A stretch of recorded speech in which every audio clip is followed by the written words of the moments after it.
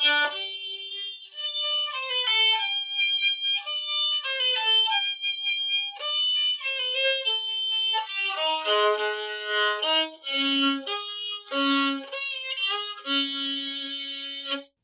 to Nerds at Church, a podcast about nerdery and the Bible. I'm Pastor Kay, and I use pronouns like she and her. And I'm Pastor Emily, and my pronouns are they, them, theirs. And I'm Alejandro Alfaro Santis. My pronouns are he, his, él, de él. In this episode, we'll discuss the 6th Sunday after Pentecost, also known as Lectionary 14, or Proper 9, which this year falls on July 4th. Brief content notifications for you. In our deep dive, there is a use and explanation of the word illegal, specifically around immigration. And in our gospel reading, we talk about the dangers with immigration, and especially immigration across borders. Check out the episode description for links to the Bible passages and other references we make in this episode. We are excited today to have as our special guest Reverend Alejandro Alfaro Santis, who is a human being living in Des Moines, Iowa, with his spouse, 2 boys, and a dog. He happens to be an ordained United Methodist clergy and is the lead pastor at Trinity Las Americas United Methodist Church, a multicultural, bilingual, progressive, and affirming inner-city congregation in Des Moines. And he's my colleague. Anyway, welcome. It is good to have you on our podcast. Thank you. I'm excited to be here.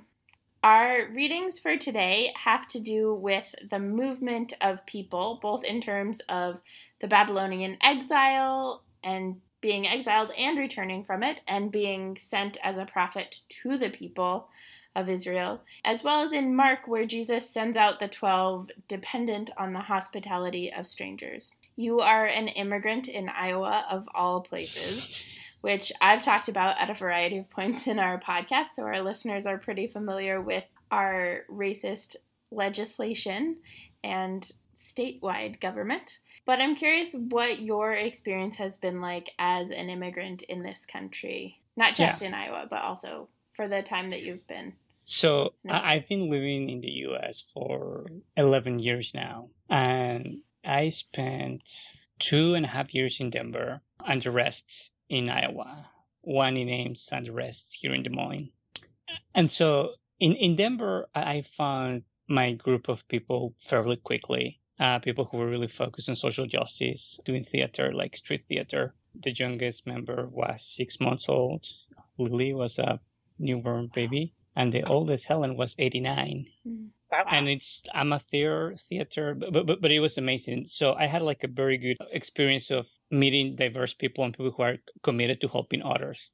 I've also experienced racism, and yet I think being a cisgender male, being Christian, being college educated, I mean, there's a lot of layers of privilege that I experience things differently. That somebody who may have a different experience than I do. I know I experienced a lot of racism through the lives of the people I serve. Like the first thing that comes to mind is when Donald Trump got elected, people from the congregation I serve who had lived here for years and years and years and take the bus every day and never had an issue, like public transportation, people were yelling at them like, when are you going to go back to Mexico? Regardless of if they were Mexican or not, sometimes they were, sometimes they were not. So the other thing that comes to mind is when another immigrant told me when I just moved to Iowa, and she said that Iowans are very friendly, but they will not be your friends. Which I think that explains a lot of the Iowanese. Yes. Yeah. I frequently say that being nice is a sin, and it's that sort of niceness that. Right? Like, well, I'll be friendly and I'll be nice to your face, but behind your back, I'm not going to, or I'm not going to actually try to be in relationship with you in any sort of meaningful way. I just want you to think that I like you. And I want you to like me. And what blows my mind is that there are Iowans who think that being Iowanese is a good thing. Right? Yeah. There are Minnesotans that think the same thing about being Minnesota nice. Oh, Minnesota nice is also about 3 levels up from that in terms of just sheer passive aggressiveness. But so maybe it's a Midwest thing. Midwestern nice is definitely a thing. I grew up in Illinois, and oh my goodness, it's the one difference between Illinois and Minnesota for me is that in Illinois, if someone is angry with you, they will eventually tell you. It may take a while, but they will tell you. In Minnesota, you will never know until they die or until their family tells you. I think it's also connected to white people, right? So it's Midwestern white people. Nice. Yeah. True. I think about how Native American people have like this, I don't know, for lack of a better word, justice resolution, like restorative justice type of thing. Like whenever somebody wrongs someone, instead of, like being mad and not telling the person or just lashing out, but they involve the whole community and there's reconciliation as the goal. Mm-hmm. Yeah. Versus like the dominant U.S. justice is punitive. If you do something bad to someone else, the state punishes you and fines you and all of this stuff. And there's no like rebuilding community, refinding community. The state is going to kill you to prove that killing people is wrong. Yes. Exactly. So on a personal level too, I think I'm thinking, I haven't thought about this in a long time. I swear I would never study in the U.S., let alone live in the U.S., right? And, I think God has a sense of humor because I end up living here and studying here and then living here. And the very first day I moved, I was getting down the plane in Denver airport and I got into a share ride van and there was a family there and then they picked me up and the dad was on his phone. The mom was on her phone. They had 2 kids and both were in some sort of tablets or something. And I, wanted to say hi or something, but they literally were just like, and I thought like, oh yeah, like I have to remember I'm in the US and in the US, everybody's like glued to their phones and they don't, talk to people and blah, blah, blah. But that was a good lesson for me about not judging people without knowing them, because as it turned out, Denver Airport is very far from Denver. It's like a half an hour, 45-minute drive. As it turned out, the family was super friendly. We did have an amazing conversation, and it just happened that they were very stressed because they had rented a car and they were not sure whether the ride would make it on time before they closed, because from the same company, renting the car in the airport was twice as much. And so the dad and the mom both were trying to to connect with somebody and try to get a hold of someone, and the kids were just had like a long flight and they needed to be distracted.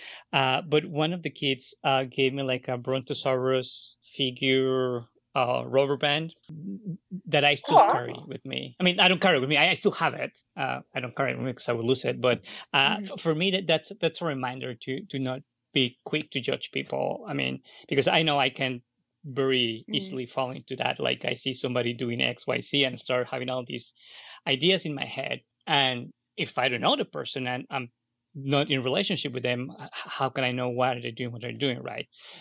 So that has served me to know that sometimes people who are racist or are hostile to immigrants, it's because they don't know anyone. And maybe I've tried sometimes to get to know people and they've had bad experiences with a person that happened to be an immigrant, but that doesn't mean that, everybody should be put in the same page. So that was a good reminder when you asked me about, the questions you asked me, what were my experience as an immigrant in this country? Yeah. Well, and it reminds me of the gospel reading, right, where Jesus is sending out the 12 in pairs, so 6 groups out, and says, don't bring anything extra. Trust in the hospitality of wherever you go. If they welcome you, stay there for as long as you're there.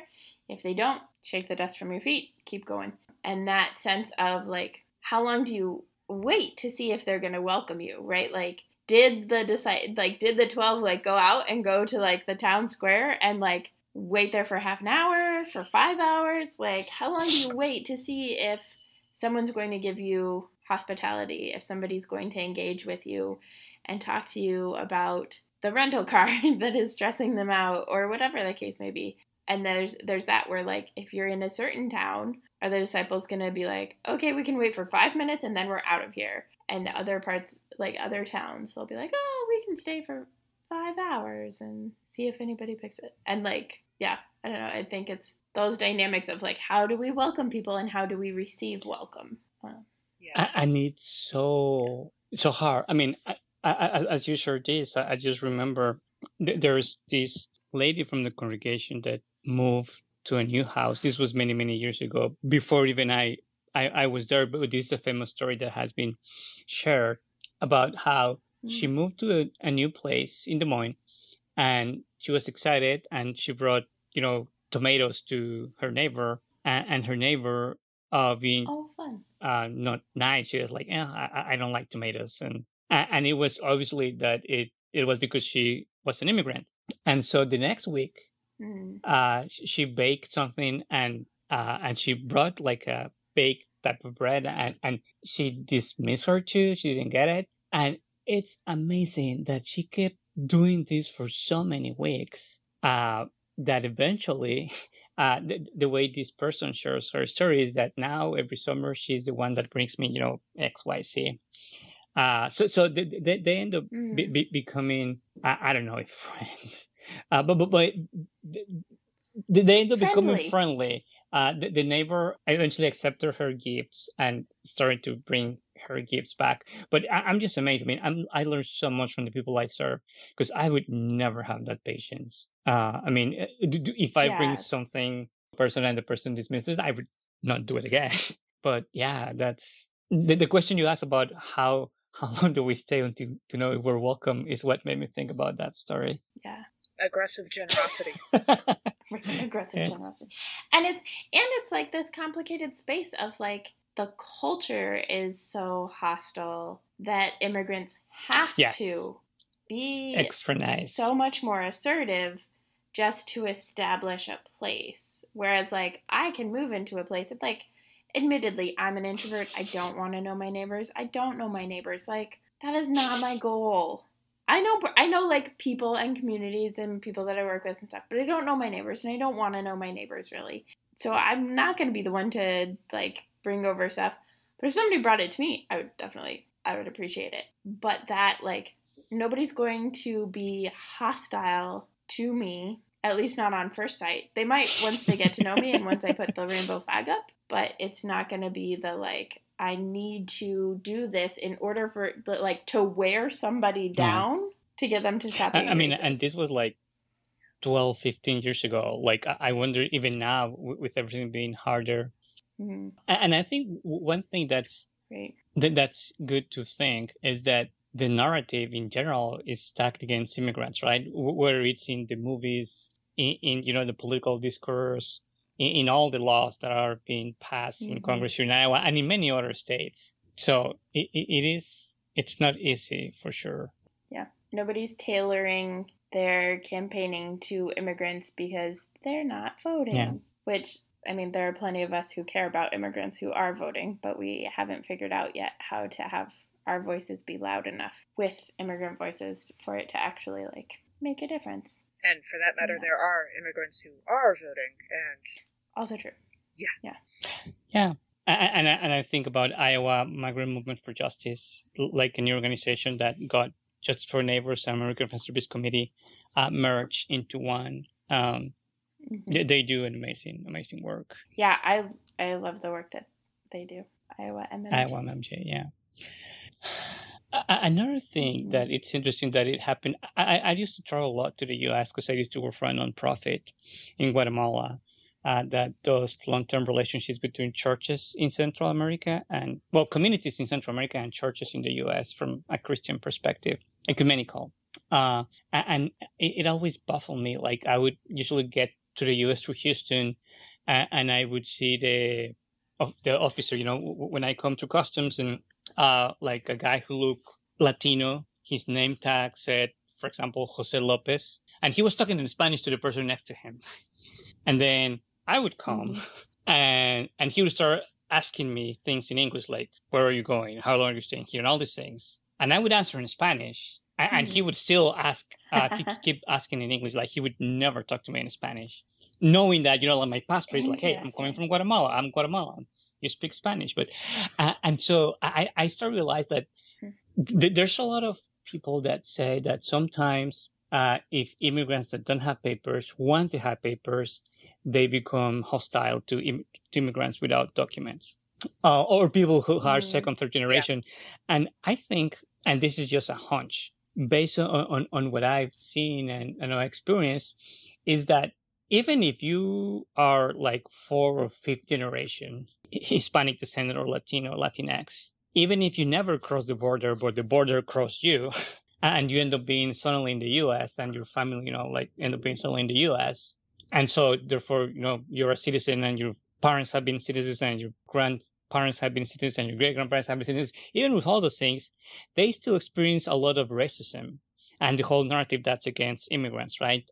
Like we don't have anything in our forehead that says citizen or non-citizen, right? So there's a lot of judgment by how people look, or if they speak Spanish or they don't speak Spanish, or, even though immigrants, of course, are not just from Latin America, they're all from all over the world. But I talk about my experience as a Latinx person. So long story short, I think what happens is that these people experience a lot of racism and prejudice.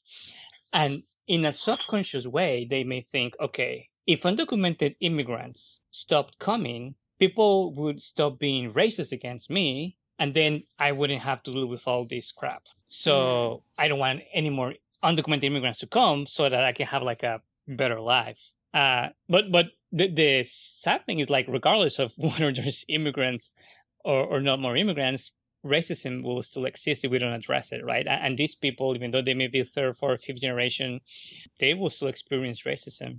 Yeah. It's the divide and conquer, right? If white supremacy can pit undocumented immigrants against documented immigrants, against citizens, whether they've been citizens for a day or for longer, then all of that infighting keeps everyone from actually like addressing the white supremacy that's demanding that of them.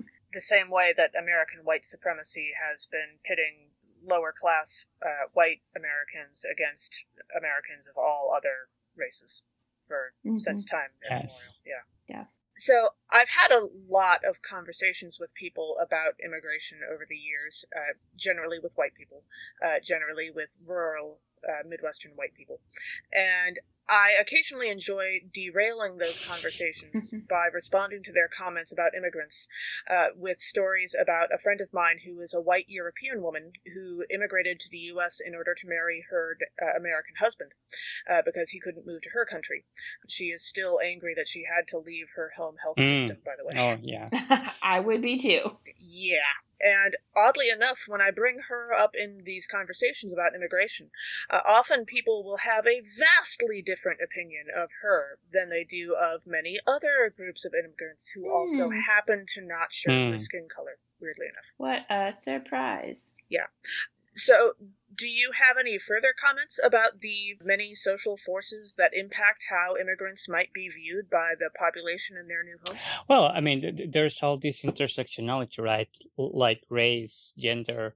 At Trinity Las Americas, we walk with two transgender women that came from Central America and Mexico.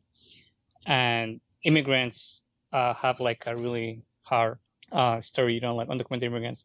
But then you add being transgender and an immigrant, and it's just like all these other things. Sure. It's very complicated. And I think we need to talk more about all these things, because even in progressive circles, people don't realize how all these things intersect and how they affect one another. And the other thing that reminded me when you were sharing, Kay, I don't know if this is still true. This was true when I was in seminary in 2013. So I guess I should Google it or do some research. But at that time, I always enjoy asking people which one was the biggest group of undocumented people in the U.S. And that's people from Mexico. And yes. Oh. And the second biggest undocumented group in the U.S., guess from where? Canada. My thought would be like the original Puritans. It's not like they had. Well, no, but it's like nowadays. Modern, yeah, okay. Yeah. That is a great question. I Irish don't know. people. Things were so yes, hard I have heard those in stories. Ireland in terms of financial stuff that a lot of people came to the US. They didn't need, like a visa, right? They just came. They could stay the 80 days, over the 90 days. And of course, they'll have to pay a fine, but nobody will ask them for their papers. They're white. They speak English. Some people like their accent, like, so they even had like easier time. And so there's a lot of, at that time, I don't know where that's true still today, but there were a lot of Irish people, undocumented, here in the US, but nobody would, mess with them or ask them for their papers or anything.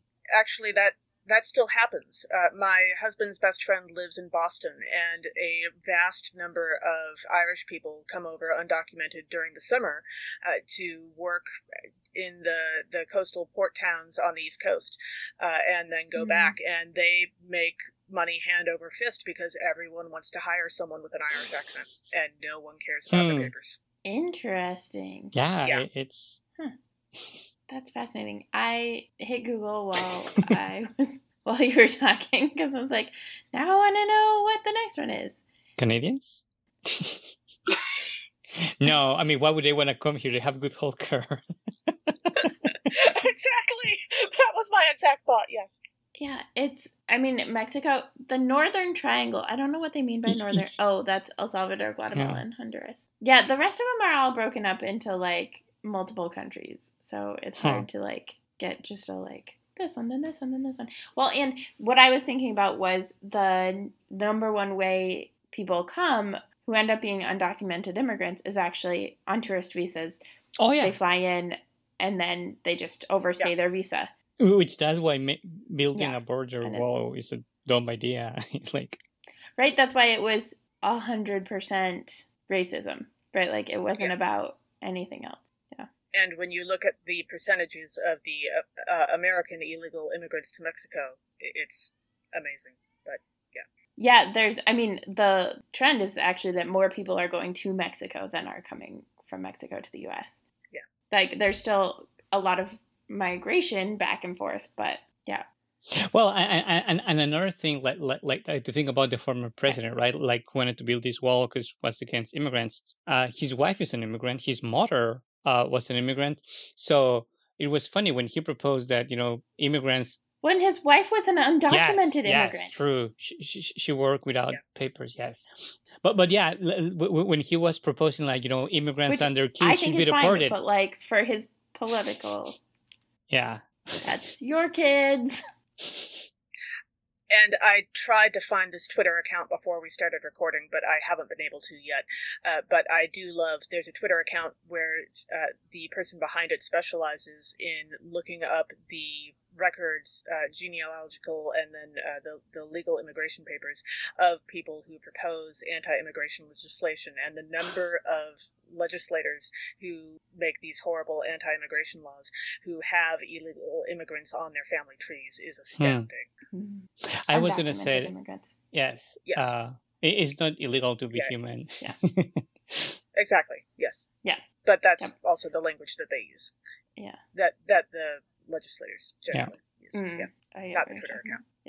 Yeah, but right, like Ted Cruz is. And I was thinking, like, there's people who become like very, like, okay, I don't know if it was the Associated Press or Winston. Okay, so we're going to call people illegal immigrants. We're just going to call, like, illegal immigration, which I think that's still, it's a very bad thing. And by the way, I'm not sure which press group or which news source is the one that still doesn't refer to humans as illegal immigrants, but it uses the term for immigration illegal. Because up to today, June 23rd of 2021, to be in the U.S. without a document, it's not a crime. It would be the equivalent of a speeding ticket, right?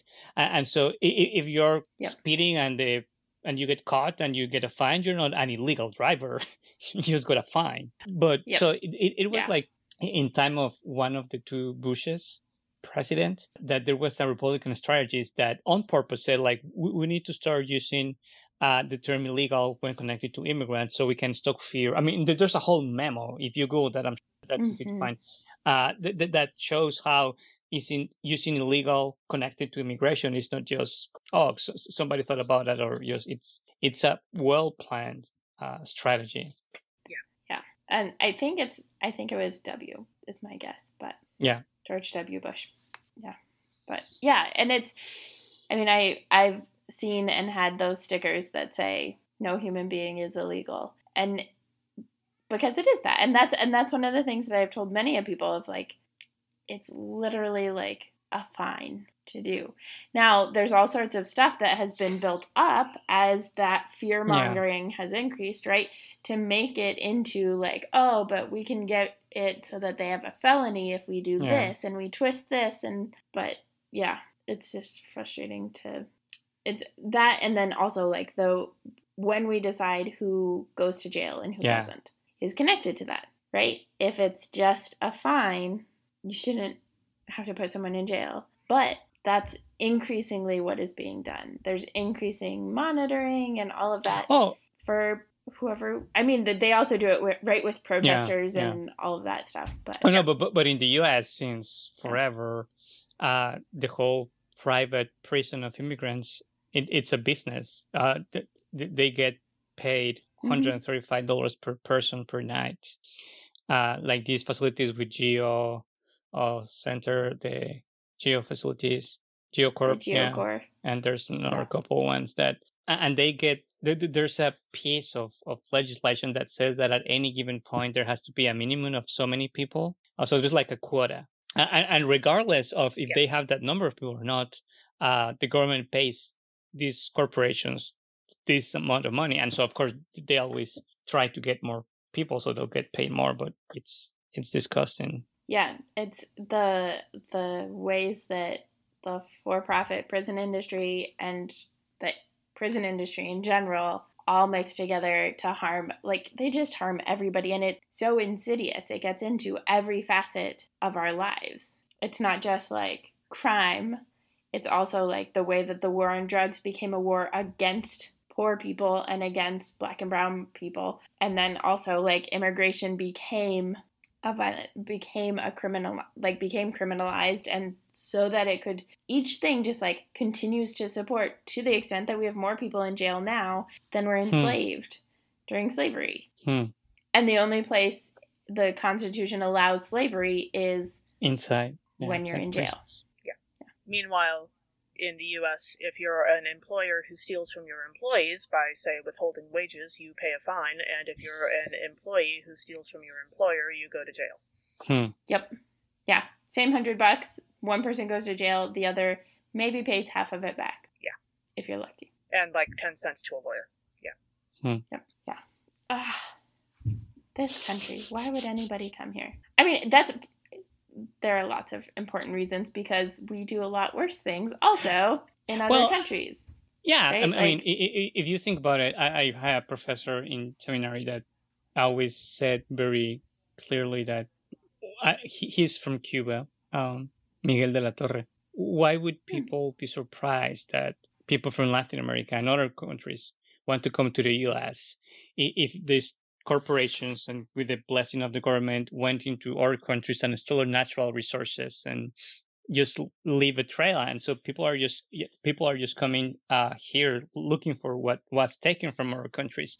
So the matter is not about offering hospitality to immigrants, because you offer hospitality when you assume that what you had is yours.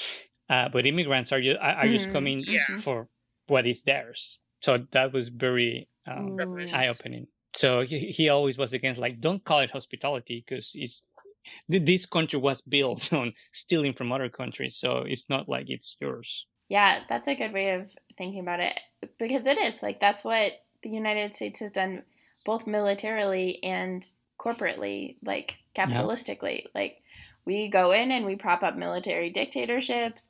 We make space for multinational corporations to come in and completely decimate the environment, the economy, right? I think when I went to Mexico when I was in seminary with a group of high schoolers to do a cultural immersion leadership program. And at that time, I think it's still the case, it was actually cheaper to buy corn from the U.S. than it was, like, to buy corn and tortillas from the U.S. than it was to buy them locally at the markets, because the U.S.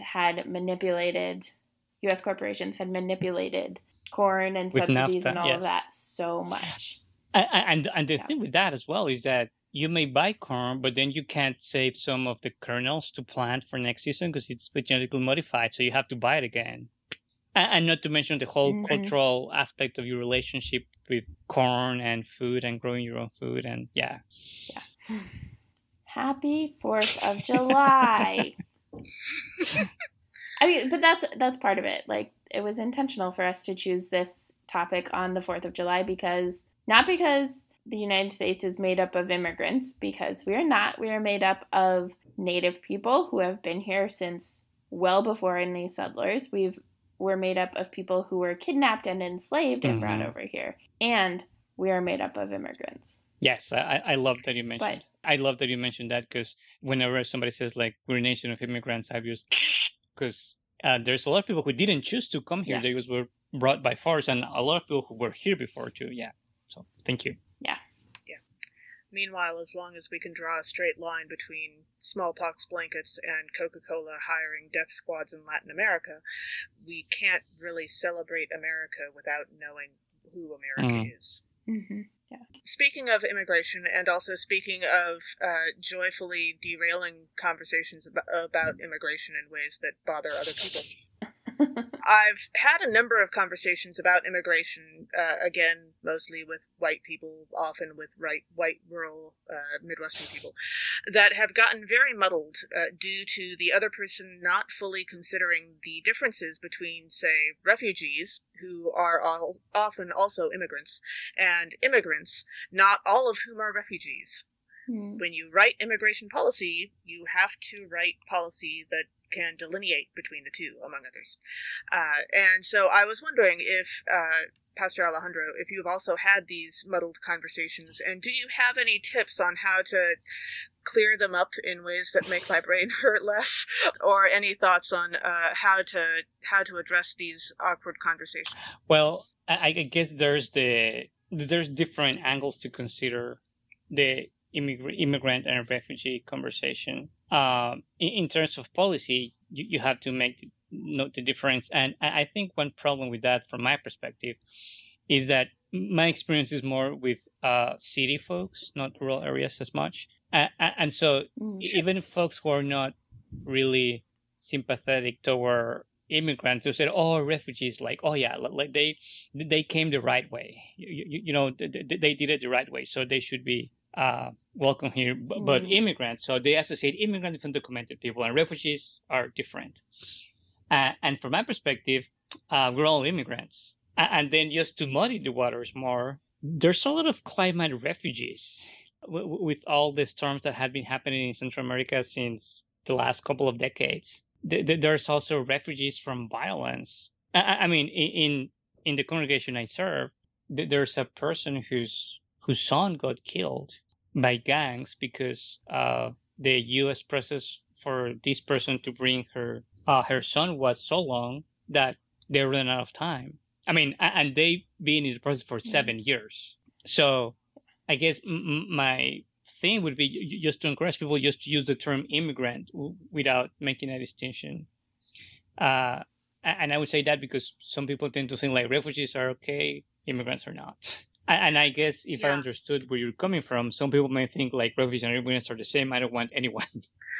Yeah, well, or the number of conversations I've had with people who did refugee work several decades ago with, say, the waves of Latvian refugees that in my area of Minnesota, there were several groups of Latvian refugees that were resettled in the area. And they are so proud that they helped resettle those families. Meanwhile, 2 generations later, all of those Latvians have left because it wasn't actually that great for them to live here. They've moved to cities.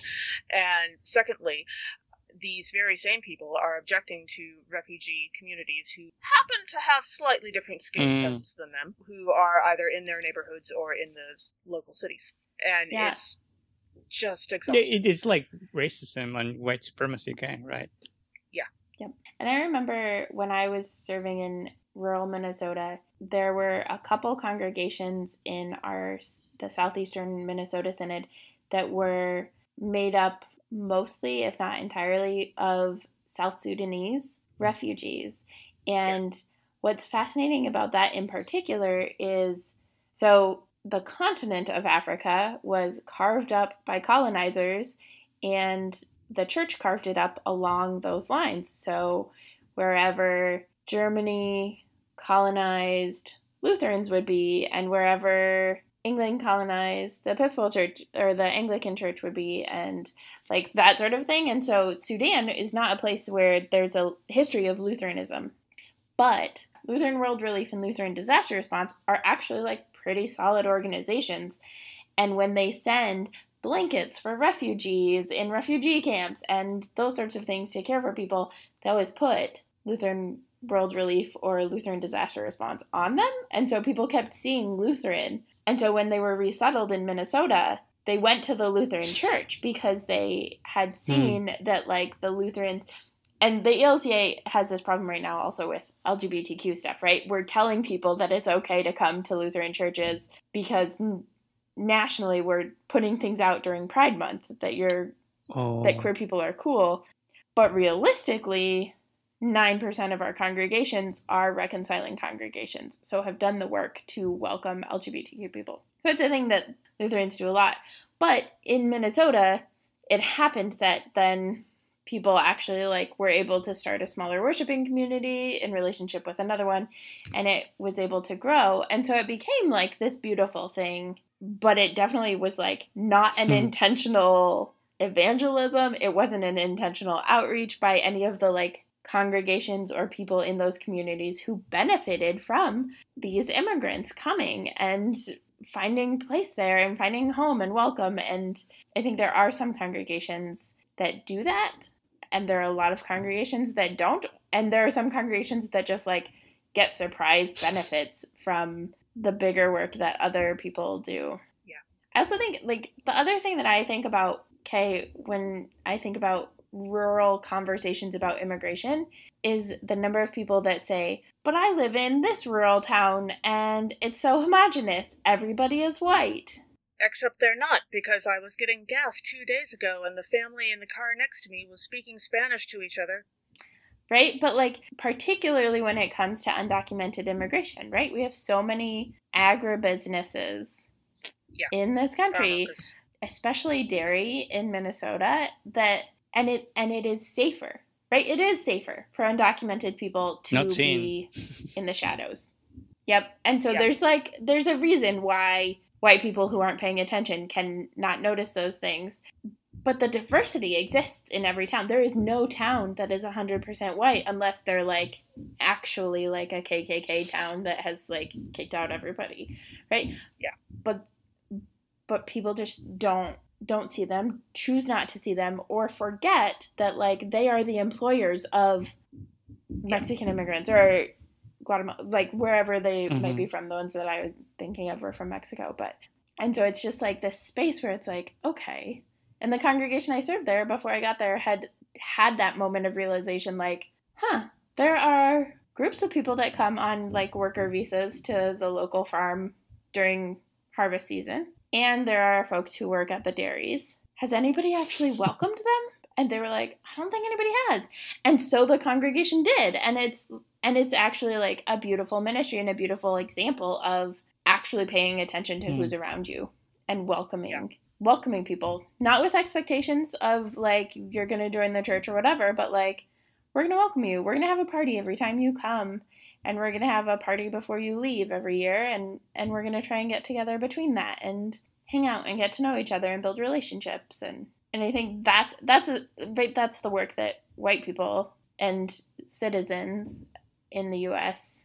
of all races are responsible for. It shouldn't just be, right, the woman from the congregation who's bringing tomatoes and pies and like all of the great things.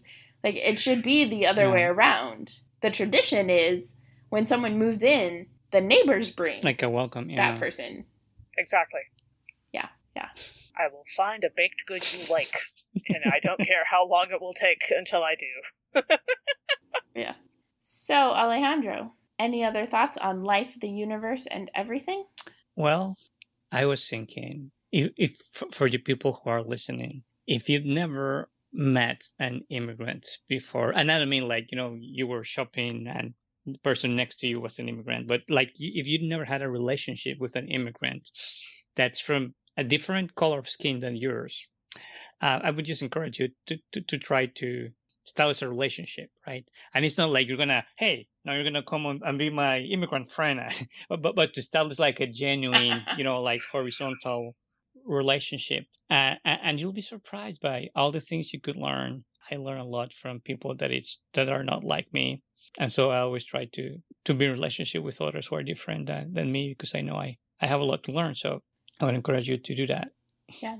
Yep. And I think for me, some of the ways that happens, particularly as a person with a fair amount of privilege, and I don't know if this is kind of what you're talking about, Alejandro, or not, but is to show up where people are already showing up, right? To show up at the protests around really terrible immigration policy, and to show up for the teach-ins, and to show up in those spaces if you don't already have like people in your lives who are immigrants or who look different than you, that those are the spaces, because then, like, I think for those of us who are white especially, like, we have to earn that. We can't just assume that someone is going to want to be our friend.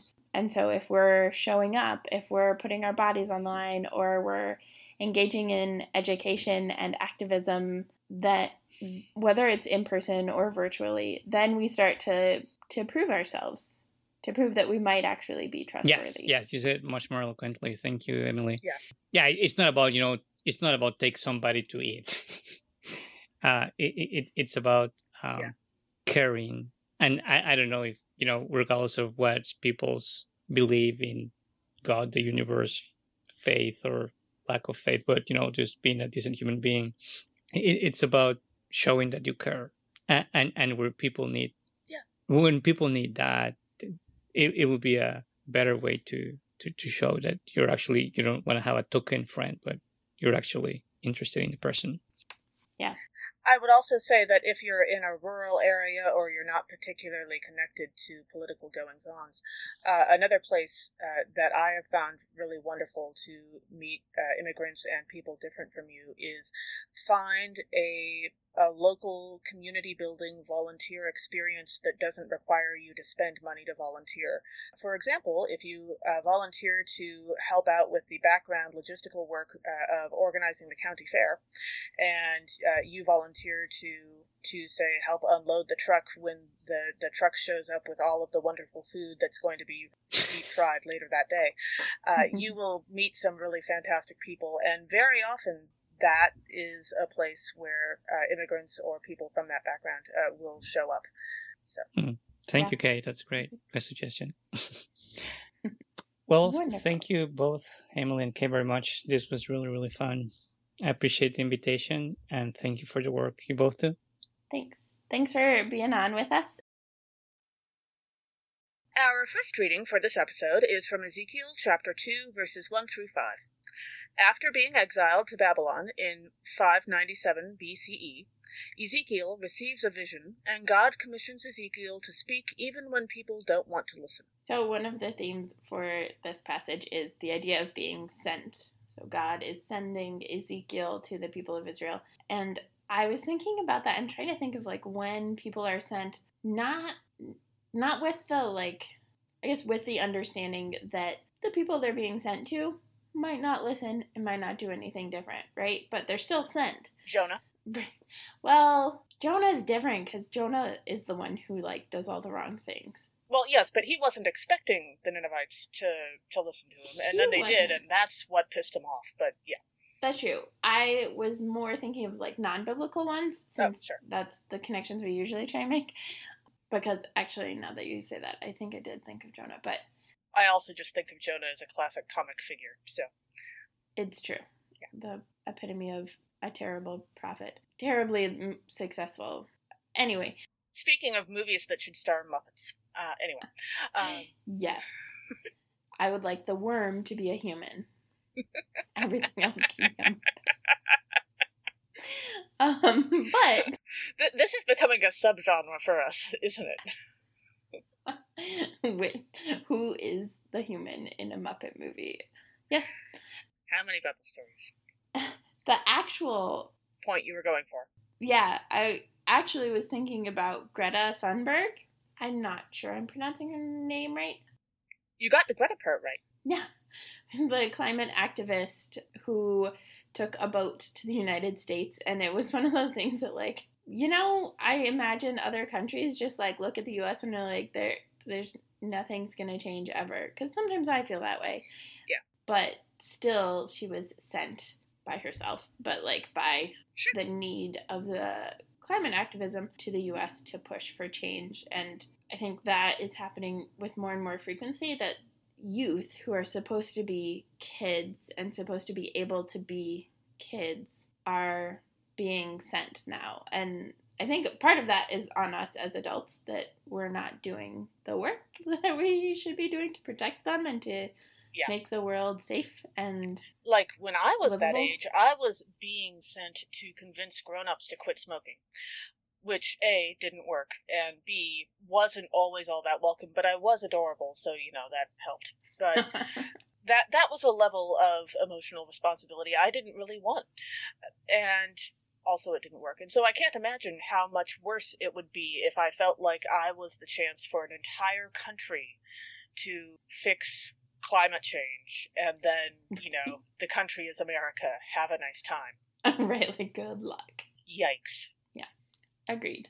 So that's why I was thinking of Ezekiel and going to the people of Israel who may not care and probably won't listen. Yeah, I'm sure there have been a number of ambassadors in that situation, some of whom we would like, some of not so much. And I feel like there has to be a Harry Potter reference there somewhere, right? Probably, but I didn't like look Hagrid that hard. going to the Giants or something. Mm-hmm. Hagrid going to the Giants would work. In verse 2, we read, "And when God spoke to me, a spirit entered into me and set me on my feet. I heard God speaking to me." So, if nothing else, this must have been a profoundly unsettling experience. I've watched a few seasons of Red vs. Blue, which is a web series created by using the video game Halo and some voice actors. They used the video game to make the visuals, and then they put voiceover content that creates the stories. Interesting. It's pretty fun, although the more seasons you watch, the more narratively depressing it gets. But the first couple seasons are just absolute sheer fun. Right. And there are a couple of characters in the series who are at various points disembodied for various reasons and can possess other people's bodies. And no matter how generally benevolent they may or may not be trying to be about it, in a few cases they're just, you know, causing mayhem rather than being malicious. But the concept of having that happen is always deeply weird to the other characters in the show. And I have to imagine that really wouldn't change, because this goes on for a while, and no, they really don't get used to it. It's still weird.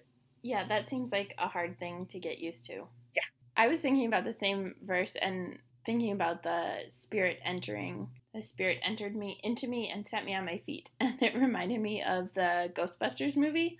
Ooh! The newest Ghostbusters movie. I figured. Yeah. The only one worth mentioning at this point.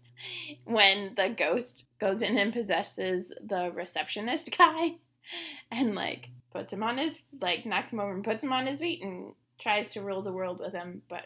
Yeah, that doesn't so much work. Yeah, he tries, you know, which is not nothing. I mean, I'm fairly certain that if Chris Hemsworth actually wanted to rule the world, he'd probably have more luck than the ghost did. Probably true. We should all be grateful that he's apparently not interested. But... Yeah. I imagine that a spirit entering a person, God's spirit entering a person, is not quite as jarring as either of our examples. I would hope not. And yet also still probably weird. Yep. I mean, look at angels. What do you expect? And they're covered with eyes all around, and they're covered with eyes all around. I may have written a version of that song for angels. That's fantastic. And that is the first time that you have been the one to break out into song, I think. It's been a while, I'm sure. Mm-hmm. Congratulations. I'm excited for that to make it into our episode. And then in verse 3, we read, "God said to me, 'Mortal, I am sending you to the people of Israel, to a nation of rebels who have rebelled against me. They and their ancestors have transgressed against me to this very day.'" This made me think of the Allegiant book, I believe, in the Divergent series, where we finally find out that the city of Chicago, the place that Divergent and Insurgent take place, the population has been sent there because of really bad human decisions, and then the descendants, which is the contemporary inhabitants for when the story takes place, make more bad human decisions. Shocking. I know, what a surprise. So that just reminded me, though, of the, like, welp, they're rebelling, let's try this thing. They're still rebelling, just in a new way. Anything more? Huh? Yeah. It's not fair that this didn't happen when I was making notes for this episode, but when you said, a nation of rebels who have rebelled against me, I immediately heard that in Emperor Palpatine's voice. Then, later, in verse 4, we read, the descendants are impudent and stubborn. Okay, raise your hand if you are part of a ethnic, cultural, and or religious tradition that prides itself on being stubborn. I'm waving. I'm not saying that you shouldn't pride yourself on being stubborn necessarily, because there are times when that is a super useful and helpful trait. But recognizing the downsides is also important work to do. Mm-hmm. Just ask the vast majority of action heroes who also manage to destroy their personal lives by being, action heroes. I'm just saying. Truth. This was actually not a matter of finding a good reference, as it was a matter of choosing one out of the thousands. So I decided to just go with the classic action hero. That makes sense. Yeah. It's your turn. No, yeah. I was just pondering Tony Stark. I was definitely thinking Bruce Willis. Although, to be fair, I think Bruce Willis's character in Red actually did do some of the work of recognizing why being an action hero isn't always the greatest idea. So. That's impressive. Our second reading for this episode is 2 Corinthians chapter 12, verses 2 through 10. Paul instructs Christians not to boast because we all have weaknesses and faults. No matter what those are, God's grace is all that we need, and also what we all need. So boasting, Paul definitely talks about boasting and whether or not he is boasting and who he's boasting for. And I'm on a pose kick because I just finished the series, which is phenomenal. And if you haven't watched it, you definitely should. Content notifications for lots of things, mature audience only, blah, blah, blah. But Pose, I think, is a great example of boasting because, like, in the ballroom, they boast all the time. There is so much shade thrown around and so much boasting and bragging and pride in self. But the way that we think of boasting a lot of the times is that it's a negative thing or that it's an overinflated sense of self. And in the ballrooms in the show, it's like there's a sense that it is a decided like counterpunch to the rest of the dominant culture that is continually beating down on folks and telling them that they're not worth enough. And so then the ballroom comes up, and that's the place to boast about yourself, but then also to boast about your house. And thanks to Blanca, who is the best, it also becomes a place to lift up each other so that even those of you who are rivals or rival houses still are lifting up and supporting each other and boasting in the whole community, which is awesome. Excellent.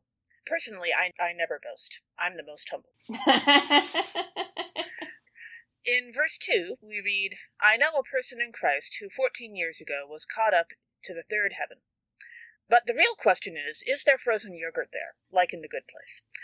I have to say, Paul, I actually kind of doubt that you had this conversation personally with the person who had this experience, because the idea that this happened to someone and they didn't immediately start describing exactly what it was like there, and or if it was in spirit or in body. Yeah, or like anything. Like, what did it look like? Who was there? What kind of food was there?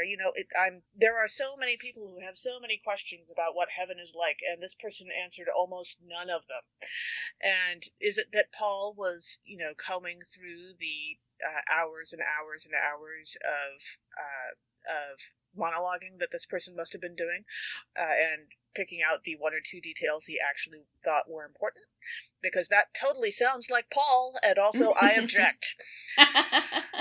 And, I would like to know if you can get real ice cream there, even if you actually are lactose intolerant. So, These are the important questions, Paul. You're not explaining. Although a froyo place, like the Good Place, not bad. I don't necessarily object to froyo, but I can't have froyo either because I'm still lactose intolerant, and so if I'm going to, celebrate not having to worry about that.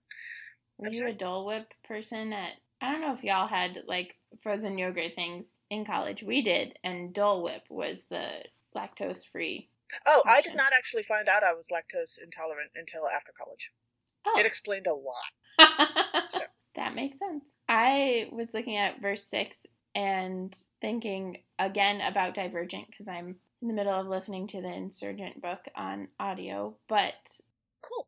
As verse 6 says, "But if I wish to boast, I will not be a fool, for I will be speaking the truth, but I refrain from it, so that no one may think better of me than what is seen in me or heard from me." The first part of the verse is just the reality that kids are brilliant at this, right? They can boast because it's all truthful, and they're just saying it like it is, and they don't know not to say that they're awesome because they are awesome. Of course they are. Yep, but the other piece is like, abnegation would be terrible at the first half and awesome at the second half, right? Like, Paul sounds like abnegation, but I refrain from it so that no one may think better of me than what is seen in me or heard from me. Like, abnegation is the faction that is all about selflessness. And so, of course, they're not going to boast, they're not going to draw attention to themselves, but they will refrain. Yeah. In verse 7, we read, "Therefore, to keep me from being too elated, a thorn was given to me in the flesh, a messenger of Satan to torment me, to keep me from being too elated." We don't know what this is for Paul, what his thorn in the flesh is, but I do find it at least somewhat reassuring that he can admit that he is somehow not perfect, or his life isn't perfect, or there is some kind of, flaw in existence in his universe, because that keeps him from going even further over the top, irritating for me. But we do know in storytelling that in order for a character to be truly interesting, it really helps if that person has a flaw of some kind, preferably a character flaw, some characteristic of them that is sometimes a problem. And the number of times that I have explained this to writers who have asked me to beta their fanfic borders on the ridiculous, because no, not being great at math does not count as a character flaw. That is just a grade you got in middle school, dude.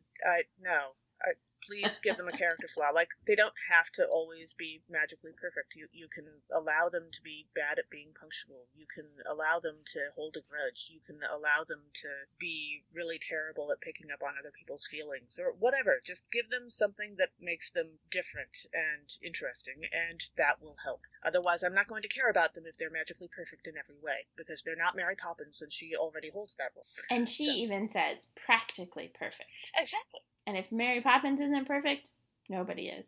Right. JK, that's actually about God. If God's not perfect.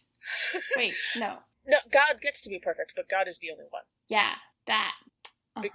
Because in order for us to be interesting, we all have to be different, and God took that place first, and so the rest of us have to be flawed in some way. Congratulations. That's just how storytelling works.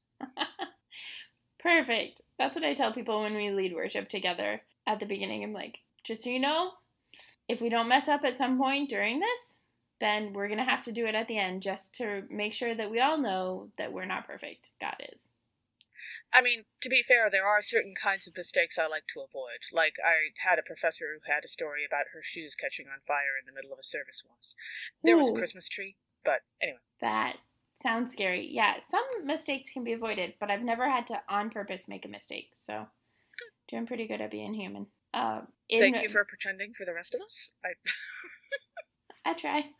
Another thing to point out, just to make sure we name this, is that there is some conversation around the thorn in Paul's side being sexual orientation stuff, and that's unknown and like pretty complicated because the ways that we understand sexual orientation and sexuality and gender identity, all of those nowadays, is different than they understood them in Paul's time. So we can't quite see them the same way. And I think it can be a really life-giving thing for folks who are told that who they are is not good, to hear that Paul's thorn in the side might be that he was gay, and that God was like, nah, keep this. This is you. This is good. Yeah. And just Paul thought it was a thorn. But this is a passage that can be used really harmfully towards queer people. So be careful if you read it and if you preach it. At this point, I can't read this verse without mentally picturing the cartoon of Paul in jail with SpongeBob SquarePants next to him. And SpongeBob is the thorn in his side because SpongeBob wants to keep talking all the time. Oh yeah, SpongeBob would be the perfect thorn. Thorn in anybody's side. So, that's been making the rounds of my various clergy groups for some years now. Oh, nice. I haven't seen that one. Okay. I will try to find it. Okay. So in verse 9, we read, "But Christ said to me, my grace is sufficient for you, for power is made perfect in weakness." And this reminded me of the 4th book in the Graceling series, Winter Keep, which is the newest one that just came out in the last year. And Bitterblue, who is this, like, queen and supposed to be, like, powerful, and people in Winter Keep don't really know her history. But it is precisely because she can tell Lovisa, this young Winterkeep girl, about her past and her experiences and connect with her on that level, that they are able to connect, and that Lovisa is able to trust her and to be with her. So it's that brave vulnerability, like we talked about several episodes ago. Great. To be honest about our weaknesses, to be honest about when we're not doing great or when we mess up. Yeah. Our gospel reading for this episode is from Mark chapter 6, verses 1 through 13. Jesus goes home, where they can't believe he's a prophet, let alone the Son of God, and instructs his disciples how to go about doing God's work, depending on the hospitality of the people they encounter. So one of the themes for this passage that I noticed was hospitality. And again, we'll shoot to pose. All the way through the show, Blanca is the embodiment of hospitality.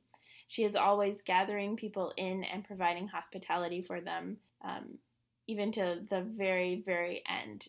It's finding new people to be part of her house, part of the house of Evangelista, whether she's the mother or the grandmother, but to welcome people, to give people second chances when they realize they messed up and have done some work around that, but to welcome people back in always. And that's, I think she's a great model of what it can mean to be hospitable, and as queer people who create our own family, that happens a lot, of welcoming new people into our families and broadening and deepening our support. Excellent. In verse 5, we read, "And Jesus could do no deed of power there, except that he laid his hands on a few sick people and cured them." Excuse me, Jesus, this is plenty powerful for a deed. Right, I always think that. Yeah, or did they just have a slight cold or something and you cleared them up of the sniffles? Is that what went on? I don't know. The TV show House had a whole episode centered around the concept of a faith healer, and it was super powerful of a concept for them. I mean, okay, yes, it turned out that, guy was actually a fraud, but that's beside the point. Stop putting yourself down, Jesus. We believe in you. Amen. Yeah, I always get confused about that verse because I'm like, he could do nothing except for this and that. And the other. In verse 8, we read, Jesus ordered the 12 to take nothing for their journey except a staff. No bread, no bag, no money in their belts. And this made me think about migration and the ways that people migrate across borders. And for some people, if they are fleeing violence, it is a fast thing and you might not have bread, bag, money. Yeah. And even for those who are as well prepared as they could possibly be, crossing the border, each step along the way, things get left behind. Yeah. So, for example, along the river, right, there's frequently clothes that are left behind when people get out of the river and put on new clothes that are dry. Or in the desert, you can see people dropping backpacks, dropping whatever they need to drop in the hopes that they can make it to the next water station, to the next road, to the next place to find safety and shelter, which is this, it's a system that we have set up in this country so that only the hardiest of workers get through so that they can be exploited as much as possible. which is awful. Yeah, it is a terrible thing, and it is a real thing that people experience. Yeah. Not just across our southern border, but throughout the world as people flee violence and economic and environmental disasters. Yeah. On a lighter note, I also read that verse, and my immediate thought was of my grandpa. I have previously mentioned on the show that one of my grandpas was an engineer, and the idea of doing this, of going somewhere without taking the necessary stuff and not planning ahead, would have given him the screaming heebie-jeebies, to use a technical term. His rule was however many days long the trip was going to be, that's how many months ahead you would start planning it. So if you were going to take a 6-day trip, you started planning it 6 months out. And by you, I mean him. When my aunt, his youngest child, and who was, for his entire life, the only person who could talk him into things that no one else could talk him into, when she was a teen, she managed to talk him into a few road trips where they didn't make reservations at hotels ahead of time. They just kept driving until they found a place to stay. And for decades after this, he spoke about these trips with a sense of wonder at the idea that he had ever dared to try it in the first place. Like, until the day he died. It was so deeply unsettling for him. But this is also the guy who actually enjoyed balancing his checkbook by hand. So that kind of tells you what type of nerd he was. I don't write checks, otherwise I would probably also enjoy balancing my checkbook by hand. I do write checks, and I greatly appreciate the online banking system that does my math for me. It's not that I couldn't do the math, it's that I appreciate someone else being willing to do it for me, even if it's a computer program. That's fair. I love math. I love math too. I just don't want to have to do it all the time. In verse 11, Jesus continues the instructions for the 12 and says, "If any place will not welcome you and they refuse to hear you, as you leave, shake off the dust that is on your feet as a testimony against them." Right? The immediate thing that always happens when I think about feet and like leaving people is the person who threw the shoe at President Bush. Yeah. When he was in Iraq, I think. But that's a big insult, right? Culturally, that's a big insult. Sure. And so thinking about that as like, shake the dust off your feet. But I also, when I was on internship, we were using this series from Rob Bell, and one of the episodes, I will probably always go back to this episode, but it talks about ashes, and that the saying is, "May you be covered in the dust of your rabbi." So the idea is that you're following so closely behind that you get covered in their dust. And so then I was thinking about that in connection with this shaking the dust off your feet, that you don't want to carry any evidence of your presence in that place to anywhere else, because it might be misconstrued as an endorsement, right? Just because I went to school at this place does not mean I think that other people should go to school at this place. Or just because I was here for whatever reason doesn't mean that I think it's a safe place for everybody. So that sort of like, don't accidentally endorse terrible things. Don't follow J.K. Rowling. Yeah. I have donated a handful of t-shirts to Goodwill and various places like that for similar reasons. Yeah, which is then also hard because then somebody else picks them up and wears them. And well, thanks for joining us. Catch us next time when we'll discuss the nerdery connections to the scripture readings for the 7th Sunday after Pentecost. This podcast has been produced by us, Emily Ewing and Kay Roloff. For more fun, check us out on Twitter and Facebook at NERDSATCHURCH, Nerds at Church, or contact us at nerdsatchurch@gmail.com. Also, if you like what you've heard, rate us or leave us a review on Apple Podcasts, Facebook, or wherever you catch your podcasts. If you want to access our full guest episodes and interviews, support us on Patreon at patreon.com/nerdsatchurch. We hope Patreon can help us get our episodes transcribed for those who need or prefer that, though if you want to help us with transcripts, let us know via email or social media. As the ancient Christians said, Pax vobiscum.